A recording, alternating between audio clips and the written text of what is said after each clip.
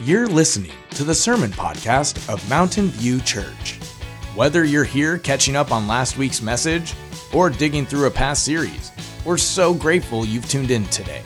Our prayer is the next 30 to 40 minutes helps you become a more whole follower of Jesus. If you're local and would like to join us, we'd love to see you this Sunday. For those who can't make it in person, services are also streamed on Facebook and YouTube. All the information about service times, what we have for kids, and much more can be found on our website, almsville.church. Now, let's open our hearts and minds to today's message. Good morning. Good morning. I have to apologize. I'm really not getting my doctorate. Someone came after me after church. Are you going back to school to get your doctorate? No, not that smart. I wish, but you'll never call me doctorate unless it's an honorary doctorate. Maybe Mountain View could give us honorary doctorates. I never thought about that just now. Well, I'm Kurt Niebakken. My wife Brenda and I, we do the children's ministry here, in case you didn't know. And I'm very, very honored to be here this morning to speak with you. Thank you for tuning in online. It's great for you to be with us, and we really appreciate that. Well, welcome to Super Bowl Sunday. Huh? I'm excited about that, right? I think what we'll do is we just decided to just show the pre-game coverage this morning instead. Is that all right? People are like, what? This is fantastic. This is a great church. I'm coming back for sure now. Nobody ever does this. Kidding. We won't do that. Thankfully, they have numbered the Super Bowls so we know what number we're on. Unfortunately, nobody knows what number we're on because nobody reads Roman numerals, right? Oh, it was fun in the beginning when it was I, IV, V, VI.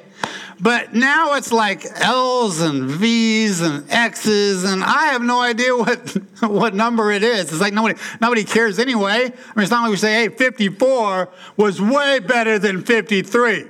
We don't do that. So it doesn't matter. I just want to enjoy the game and the commercials. That's all. That's all that matters to me. So that you'll know where I'll be today, this afternoon. Okay? But I just want to share some things with you this morning. And before we get going, every so often, a headline pops up into the forefront, and somehow it gets past the editors, it gets past the proofreaders, and somehow it makes it into print. And you look at the headline, and all of a sudden you go, You ever done that before? How'd that get into print? So I want to take just a few minutes before we get started, and I just want to share some ads with you that I thought were kind of funny, and they make you go, You ready for that? Okay, let's get going here. Now here's something that I didn't know. Okay, I'm so glad that somebody wrote an editorial about this. Turns out sewers are not good playgrounds. I did not know that. How about this next one? Safety board investigates a fatal crash. Look at the next picture. So far, they've determined that the crash occurred when the plane struck the ground.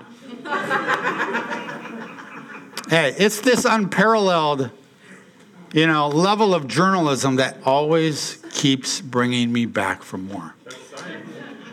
I don't know. Now, I'm a reasonable guy, all right?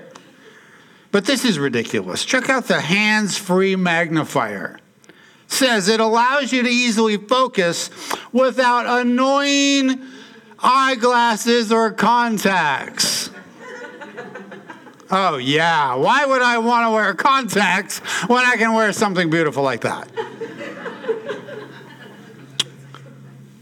All right, how about this next one? Museums full of history. Great observation. Here's another one. Your writers are out of story ideas. How's that for an observation? All right, go ahead. Utah Poison Control Center reminds everyone not to take poison. Wow. Hold on, let's hear them out here. Give us one good reason why we shouldn't take poison, and we'll do it. All right, folks, try and follow here. This ad is for a back-to-school half-price sale. Notice what it says there. 10% off any pair bought and get second pair at 10% off. Then take half price off that shoe. Higher price change charged for first. What in the world are you talking about here? I'm lost. But it's a good thing on this next picture. We have two names that you can really trust in real estate. You ready for this? Think and Lied. You want to get it done right and honestly, Think and Lied. Or how about the Vascular Partners of Comprehensive Cardiovascular Care? Look at these two doctors. Look at the close-up of these two doctors. Dr. French Fry, what? That's probably how they got working on heart attacks in the first place. All right, look at a BLT for $1.85. Can you imagine that? Lettuce and tomato are 10 cents extra. What? You're getting a B sandwich and you got to order the special order on the T. What's that about? That's false advertising. That's nothing but a B sandwich with options. All right? It's like they have how many of you ever said, I'll take a lettuce, may I have a lettuce sandwich, please? Tomatoes only. How about BLT? No tomatoes. Well, this one has to be my favorite driving tip of all times. Look at this. When being pulled out of a ditch, do not drive immediately back into the ditch. Thank you for that. Because I was going to go back into the ditch. I thought that's how it worked. Here's Kids in the Kitchen. Hey, Mom and Dad, it says. Try these easy-to-prepare recipes with your children. All right, look at the next picture. Look at the fruitcake bars here. Recipe, first 1.5 cups of raisins. And what? A 1/4 cup of bourbon? No way. That's not happening in our house.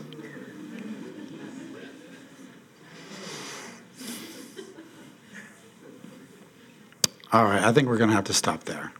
You guys are out of control. So, why don't we do this? We'll transition. We'll turn to our Bibles. Mark chapter 2. Seriously, Mark chapter 2. We're going to look at 1 through 5. We're going to look at another passage also this morning. But I want to start in Mark chapter 2, 1 through 5. Or you can head over to the Bible app. A lot of people don't use the Bible app, but it's a fantastic opportunity to save your notes, to see all maybe graphics and pictures and points and everything's there. It's just it's a wonderful opportunity to really have that wherever you go. That way, you have an outline and you'll go, what did he say yesterday? And I didn't happen to write that down, but you know what? I can go to my Bible app. Boom, there it is. Always have it. I've entitled this message, Holding the Rope. All right, holding the rope. And this will make sense as we begin to get through this. But I want to take a few minutes to just be reminded of what it means to invest in one another. Because I think that's what's going to take our church from one level to the next. All right. Last week, Pastor Mike talked about friendship, and we didn't even collaborate at all on this, but he talked about friendship, and now we're going to talk about how to take that friendship to the next level, investing in one another. And so that's amazing how God works these kind of things out all the time. All right. Mark chapter 2, 1 through 5. Here we go. Jesus went back to Capernaum, and a few days later, people heard that he was at home. Then so many of them came to the house that there wasn't even standing room left in front of the door. Jesus was still teaching when 4 people came up carrying a crippled man on a mat.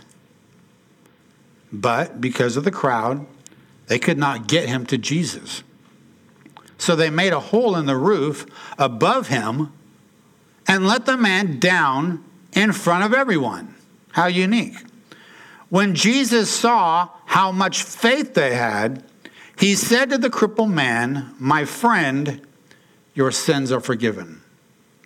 Now I want to look at 4 characteristics that the men possessed who carried their friend to Jesus. What 4 characteristics did these guys have that made them do such a thing? All right. Number 1, they were concerned about other people. That's the first thing that has to happen. You got to have a concern for other people. You got to care about people. They were willing to give up their front row. All right. They wanted to give up their front row, especially, we don't like to give up our front row, especially if we like something. Okay. That's why we're working on making this section here a little cheaper. As you can, some people can't. We need to make these free so people can be in the front row. Right? But when Jesus is preaching, you want to be in the front row. You want to be up front because you know something's going to happen, right? And so all 4 of these guys, they could have gotten in the front row. They could have got to church early that day. But they chose not to. They gave up everything so that they could get their friend on a mat and somehow get him to Jesus. They didn't have it figured out, but they figured it out, okay? And so number 1, they were concerned about other people. Number 2, they possessed a spirit of cooperation. They knew it was going to have to be a team effort. They knew that they were going to have to do it together, all right? If they were going to get their friend to Jesus, it was going to be a group effort. They knew they were going to have to work hard together. They were going to have to be a team. They were going to have to join hands. They were going to all have to grab a corner of the mat if they were going to get this job done, all right? So they possessed a spirit of cooperation. Number 3, they knew that the only answer was Jesus. It always is. Always has to be. Jesus has got to be the number 1 answer. And it was for these guys. They knew. They knew if their friend was going to have a chance in life, it was going to have to be because of Jesus. All right, you might know somebody. You might know somebody like that. You go, you know what? I love you. I care for you. But you need Jesus. You ever said that to somebody before? Maybe you didn't say it to them, but you thought it. All right? So they knew their only answer was Jesus, and it was that answer that caused them to be intent, caused them to be persistent, caused them to be successful. And I'm sure it entered their mind as they were, carrying this guy through Capernaum. This guy's heavy. And then they get to the house and they see the crowd and they go, "We're sunk. What are we going to do?" And they figured it out and they thought, but knowing that Jesus was their only answer, all right, gave them the intensity that they needed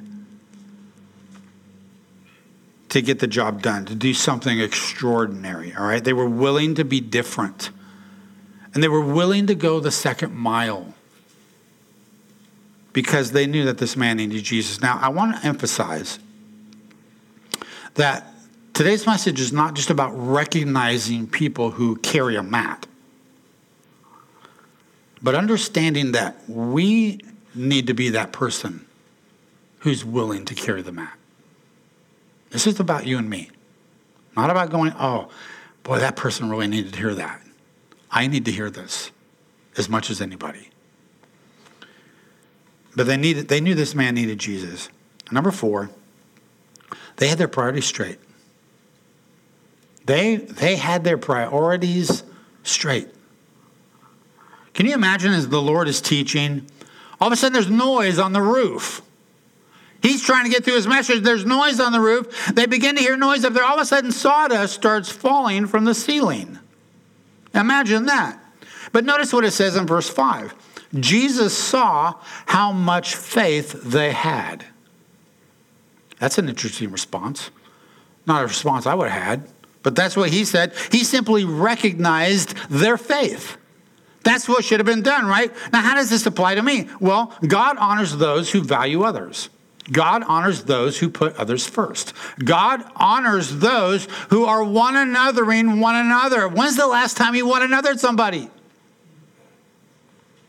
I don't know, Kurt. Sounds kind of dangerous. I don't know.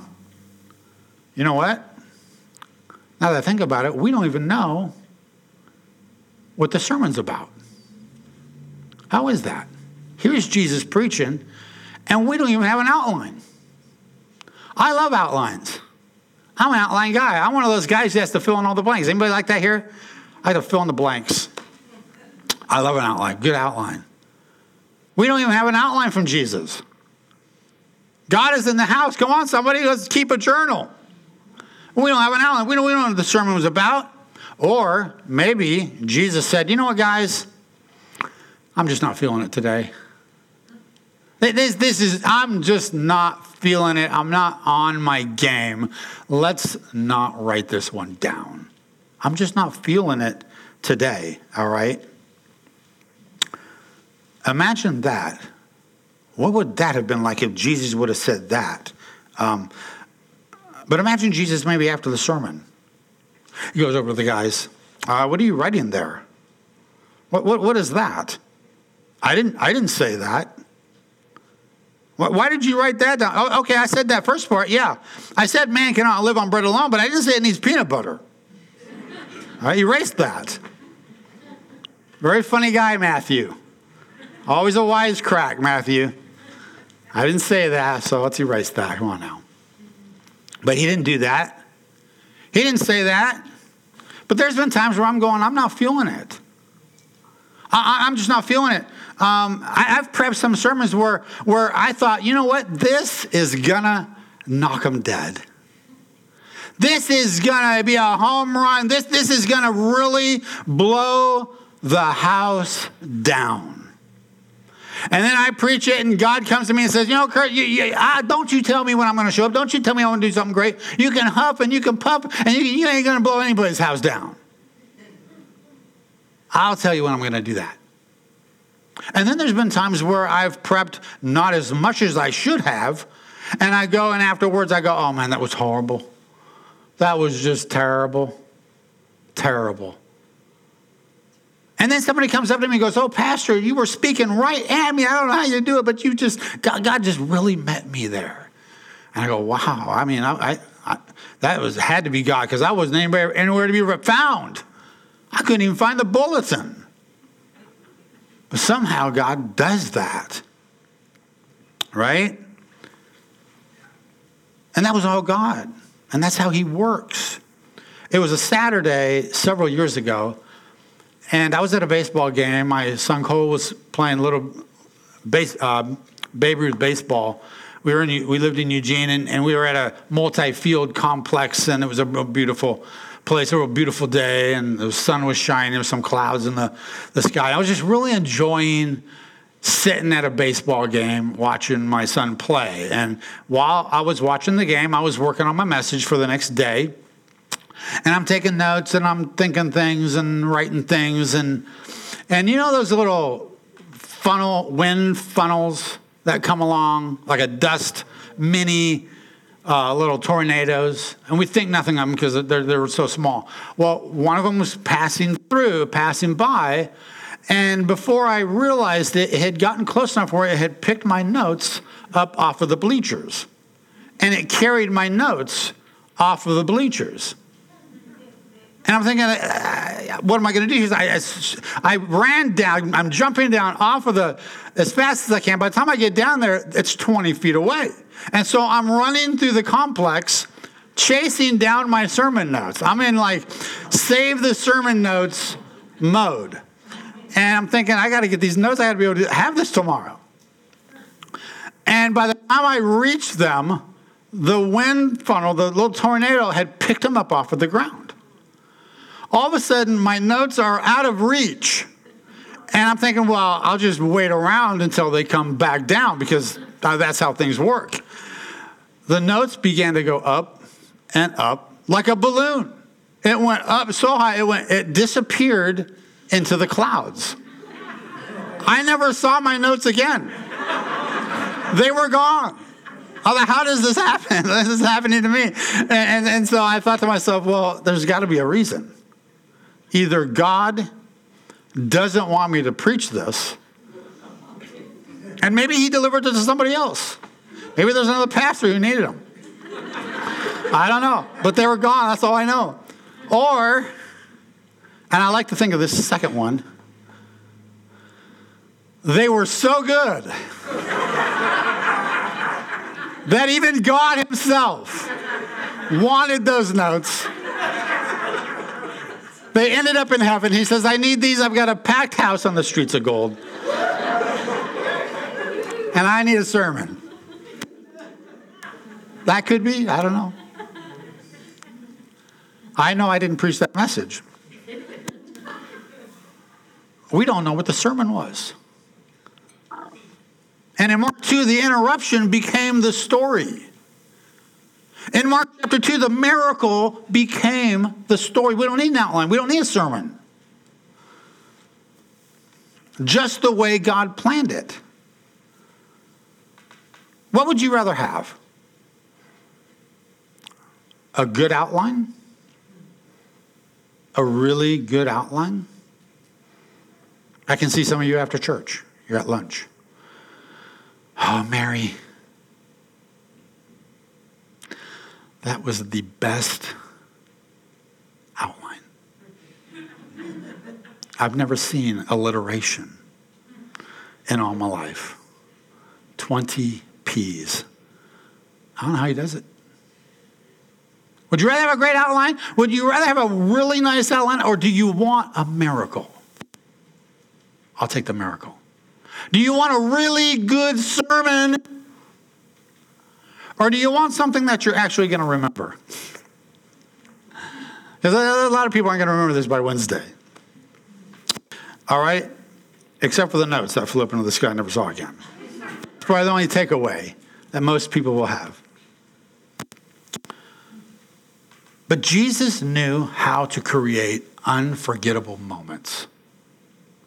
And he knew exactly what he was doing. Rather than going home that day, by Wednesday, forgetting what Jesus had said, they were going to go home, and for the remainder of their earthly lives, they would remember that a paralyzed man walked.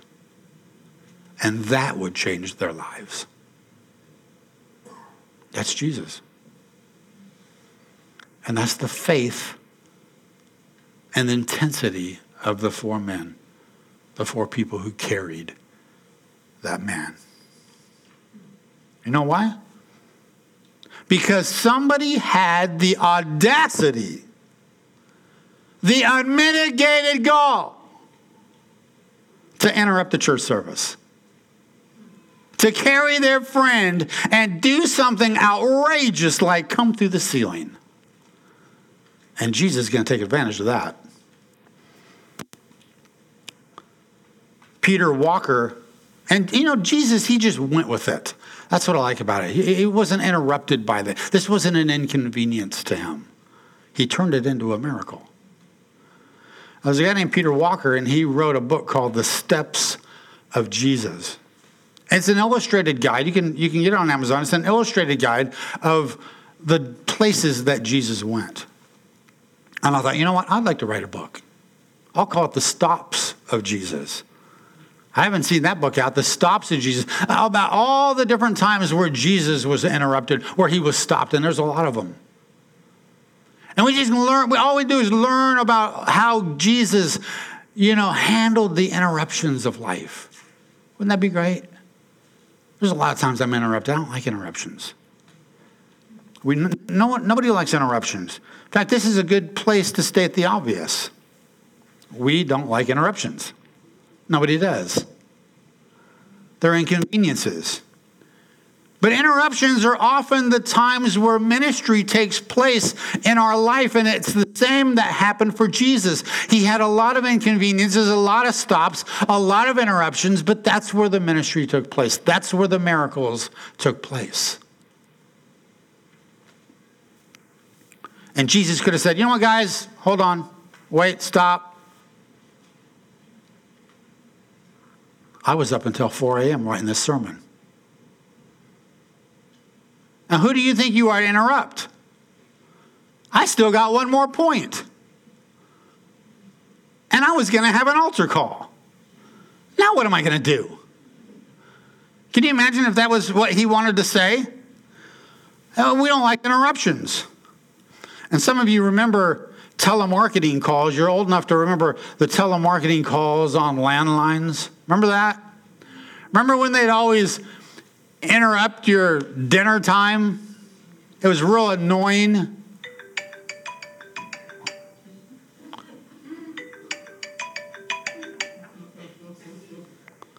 Hello? Am I interested in a timeshare?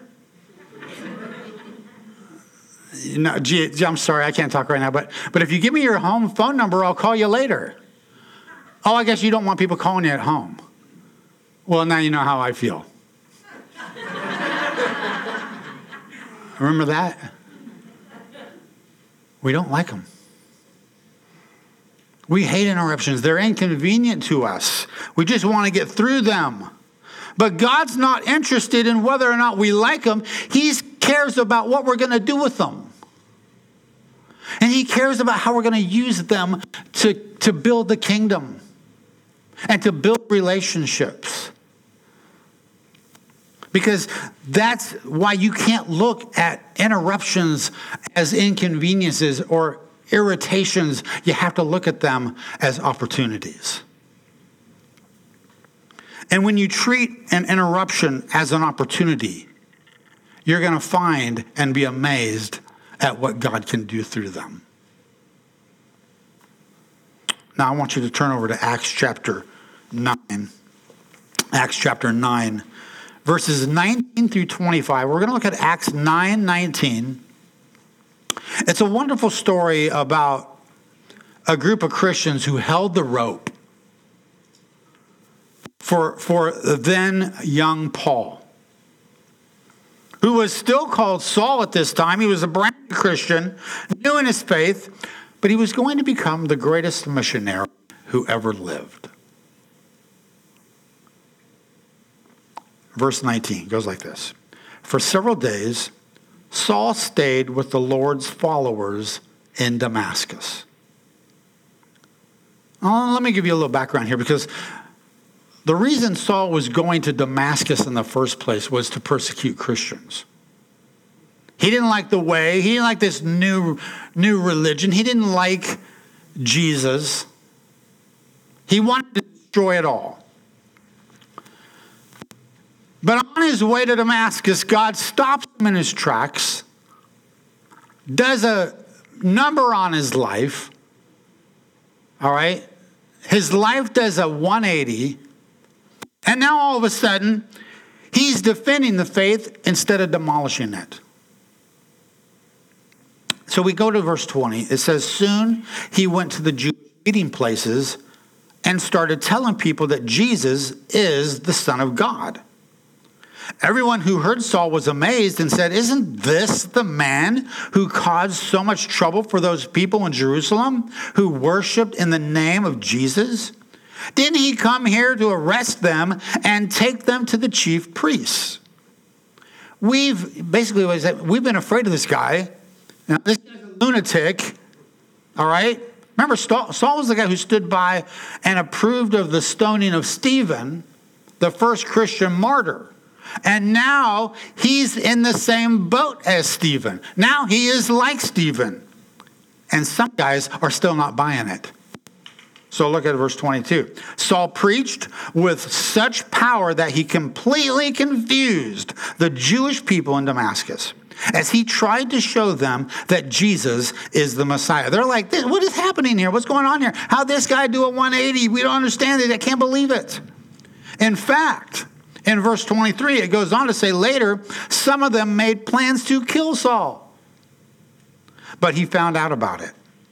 He learned that they were guarding the gates of the city day and night in order to kill him. Then one night his followers let him down over the city wall in a large basket. I want to give you 3 observations about Acts chapter 9. Number 1, Paul almost never became a great missionary. Almost never. Brand new Christian, getting started, getting his feet wet, almost lost his life in Damascus, almost lost his life before he ever got his ministry off the ground. But the followers saw this young, zealous, energetic guy. He was probably aggravating more people than winning people to the Lord at this time. They saw this young, zealous guy and said, we'll risk our own lives and we'll hold the rope for this guy. Lead him to safety. Incredible. It began to make a difference in his life. And now when I look around our church, we have babies in the nursery right now. They're crying, they're whining, they're messy, they're noisy. All you parents are going, you're not talking about my kid. My kid's perfect. Oh, I forgot to mention. You know what babies are? They're noise on one end, irresponsibility on the other. That much we know. What we don't know is what they're going to become. We don't know what they're going to grow up to be. All right? And so that much we don't know. But there could be a Christian leader back there. There could be a pastor back there. There could be a missionary or a church planter or maybe somebody who's going to attend a life group or lead a life group or be in a men's or women's ministry one day. We don't know that. Our job is not to determine that. Our job is to go and come alongside of these babies, to come alongside of these kids, these teens, our neighbors, and make a difference. When I was a kid growing up in Portland, attending the church in St. John's, where I grew up with my family there was a lot of people in that church who wanted to get rid of me as a kid. They couldn't wait for little Kurt to get out. I was one of those kids, very mischievous, always wondering, how does this work? What happens if I stuff this toilet roll into the toilet and clog it up? What happens when I cut and tear up this Sunday school curriculum? I was that kid. They couldn't wait to get rid of me. And then I got a little older and I moved to Salem. And they're like, praise the Lord. He's gone. And I'd grown up in the church, but there was a time where I stopped going to church. And then my cousin said, hey, just try church once. Just give it a shot. And so I went and I went to Capitol Park Wesleyan Church, our sister church in Salem at the time, back in 1981. And Scott Wallace, the youth pastor, was there, and I sat in the Sunday school class. I met him, and I had Sunday school, and then that was it. I never went back. Well, I didn't go back. But Scott called me every week. Kurt, you want to go to the youth group? No, I'm busy. Kurt, you want to go to the youth group? No, I'm busy. Always had something to do. Didn't want to go. Finally, he said, Kurt, we're going to North Fork. We're going to go swimming. You want to go? I finally reluctantly agreed to go. And I had the time of my life. My life did a 180. I got back on track. I never missed another Sunday. I kept going back and back and back. Why? Because some youth pastor held the rope for a kid that wasn't going anywhere. I didn't know what he saw in me. But thank God that youth pastor never gave up, I wouldn't be where I'm at today. All because my youth pastor was willing to hold the rope.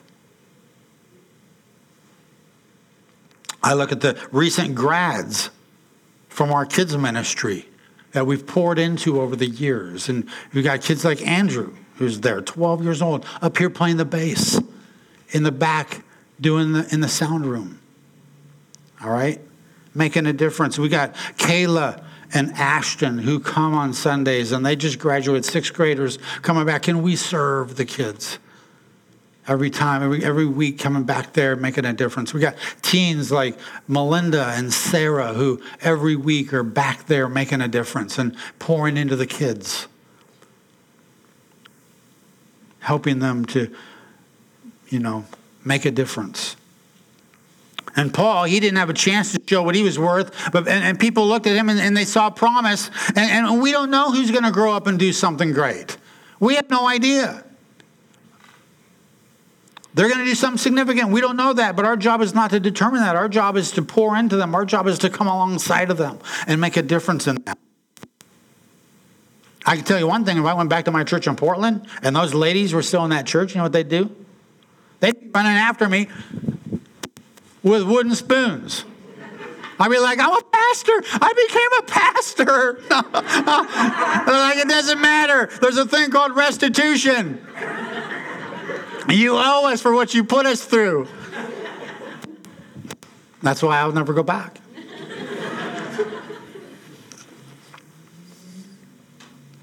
Observation number 2. Paul quickly learned that he needed the help of others. Paul wasn't a missionary very long before he learned one of the most important lessons early. And that was that he needed the help of others.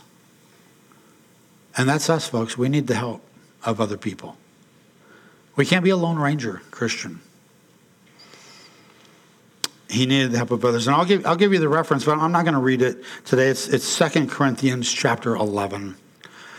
2 Corinthians chapter 11. It's a great read. It's the chapter that ends, I believe, 2 Corinthians. And Paul's basically talking about his journeys. The persecutions, the shipwrecks, the beatings, all of this stuff that has gone on in his life and his ministry. And he gets to the end, of the chapter, and here's how he ends the chapter. Of all the things that have happened to me, I'm just paraphrasing, but of all the things that have happened to me, the most important thing that ever happened to me occurred in Damascus, when a group of fellow Christians held the rope for me and lowered me down the wall to escape the city. I realize how important people are. And Paul realized the only way he was going to be successful was with the help of other people. All right, observation number 3, because others held the rope, Paul was greatly used by God. People are going to be successful when we come alongside of them. Some people may not need it. They're that way. But other people really benefit when we come alongside of them. And I've always wondered, did those people in Damascus, did word ever get back to them what Paul became? Did word ever get back to them that he was changing lives and that he was literally becoming the greatest missionary that ever lived? I guarantee you people in Portland didn't know what I became. They had no idea. They probably thought that poor lost soul. No one going nowhere. Do you think the news ever got back to Damascus of what was happening? I'd like to think so. I don't know if they heard. I hope they did. I kind of think that they probably did. Because people in Damascus believed in Paul. Because they believed in him, he was used by God. And I want to encourage you to hold the rope for somebody. I don't want you to think, is there somebody else? I don't want us to recognize the people who want to hold. I want you to look inside of yourself and go, how can I carry the corner of a mat? How can I hold the rope for somebody? This is about you and me. I don't know what that looks like for you. Within the church, we have people ministries. Not every ministry is a people ministry, but there are people ministries like men's, women's groups, kids ministries, life groups. These are opportunities where you actually rub shoulders with one another and can affect one another. Oh, and by the way, a little shameless plug here. You want to do kids ministry? All you got to do is come in the back. You may be wondering, we'll background check you, and you can come back, check us out. Because you may be wondering, why are they having so much fun back there? Sometimes you walk by, look back, see all the music, the dancing, the fun. Why do I smell popcorn? Why does it smell so good in this church like popcorn sometimes? I want to know. Come on back. You go, if I sign up for that, then you know what's going to happen? I'll be stuck in there for years to come. And I'll make a promise to you. You agree to come back and try it out. And you can do it twice. If by the second time that you facilitate that group, and you don't really have to do that much, but by the second time, if you have discovered, no, this is not for me, you can leave, walk away, and I won't say a thing. I'll say thank you. I just want you to try it out. That's one of the best ways that we can discover our gifts in the first place. I mean, you can take a test, but you're really not going to know until you get back there and try it. Wow, this is more than I thought it was, Tim. Knows what I'm talking about? He was back there this morning, pulling his hair out. I mean, enjoying the kids. It is a marvelous time. The kids back there are amazing. We've got great kids in our church. Some have graduated and they're up here playing the bass. We're pouring into them. We have a mission. Before you get out of the 5th grade, you have to put your faith in Christ. Because we're not babysitting. We're raising people who want to make a difference in life. And you can do that.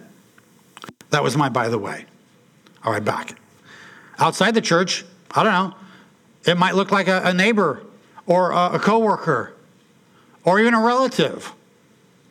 There's somebody who needs a rope that needs to be held. And maybe God has already shown you this person and you've kind of put it on the back burner. You know who you're supposed to be, but you haven't been doing it. And I want you to re-engage with that idea. That's the most important thing you can do. Last week, one of our kids, Lyric, said to me, when can I get into the nursery? I love babies. I love holding babies. When can I get into the nursery and help? Didn't want to wait for an invite. She wanted to get right in. We don't have to wait for an invite. Just plug in. Find something to do. We don't need to wait around for an invite. And maybe last week helped out. Last week, Pastor Mike gave everybody a little card. And it said, my name is, or something like that. I can't remember what it said. My name is, and here's my phone number or whatever. Or give me your phone number and let's connect. I love how God works. He's talking about friendship, and we're going to the next level. And that's so important that we realize that there are people who need us to hold the rope for them or carry the corner of the mat for them. And we're off to a good start with people who maybe already have made some connections with somebody new. But there's the corner of a mat, and there's a rope that needs to be held. And that's what's going to take our church from this level now to the next. There's nothing more inviting, more encouraging, more contagious, more attractive than walking into a church and feeling and sensing the love. That's why I keep coming back. Oh, I thought you were on staff. No, I'm on staff. I keep coming back because I want to. Let's pray. Thank you, Jesus, for all you do. You're so good, so generous. I thank you for all that you've done in my life. I can go back through my life and just one thing after another, how you brought people along into my life and guided it, directed it, and helped me to learn how to make choices that were good. And I thank you, Lord, that I have responded to opportunities of mat bearing or rope holding. And that's why I pray for each and everybody here, that they will discover the rope. They'll discover the corner of the mat. And you'll lead them into a relationship where they'll realize and understand how powerful you can work through each and every one of us. Help us to walk out of here right now going, where's my rope? I'm incomplete without the rope. I'm incomplete without the corner. I've got to have it. Make Mountain View that type of church. In the name of Jesus, I pray. Amen. God bless. Thank you so much for your time. I really appreciate it. I'm honored. Thank you. And one more thing. Tomorrow, love somebody special. Happy Valentine's. God bless.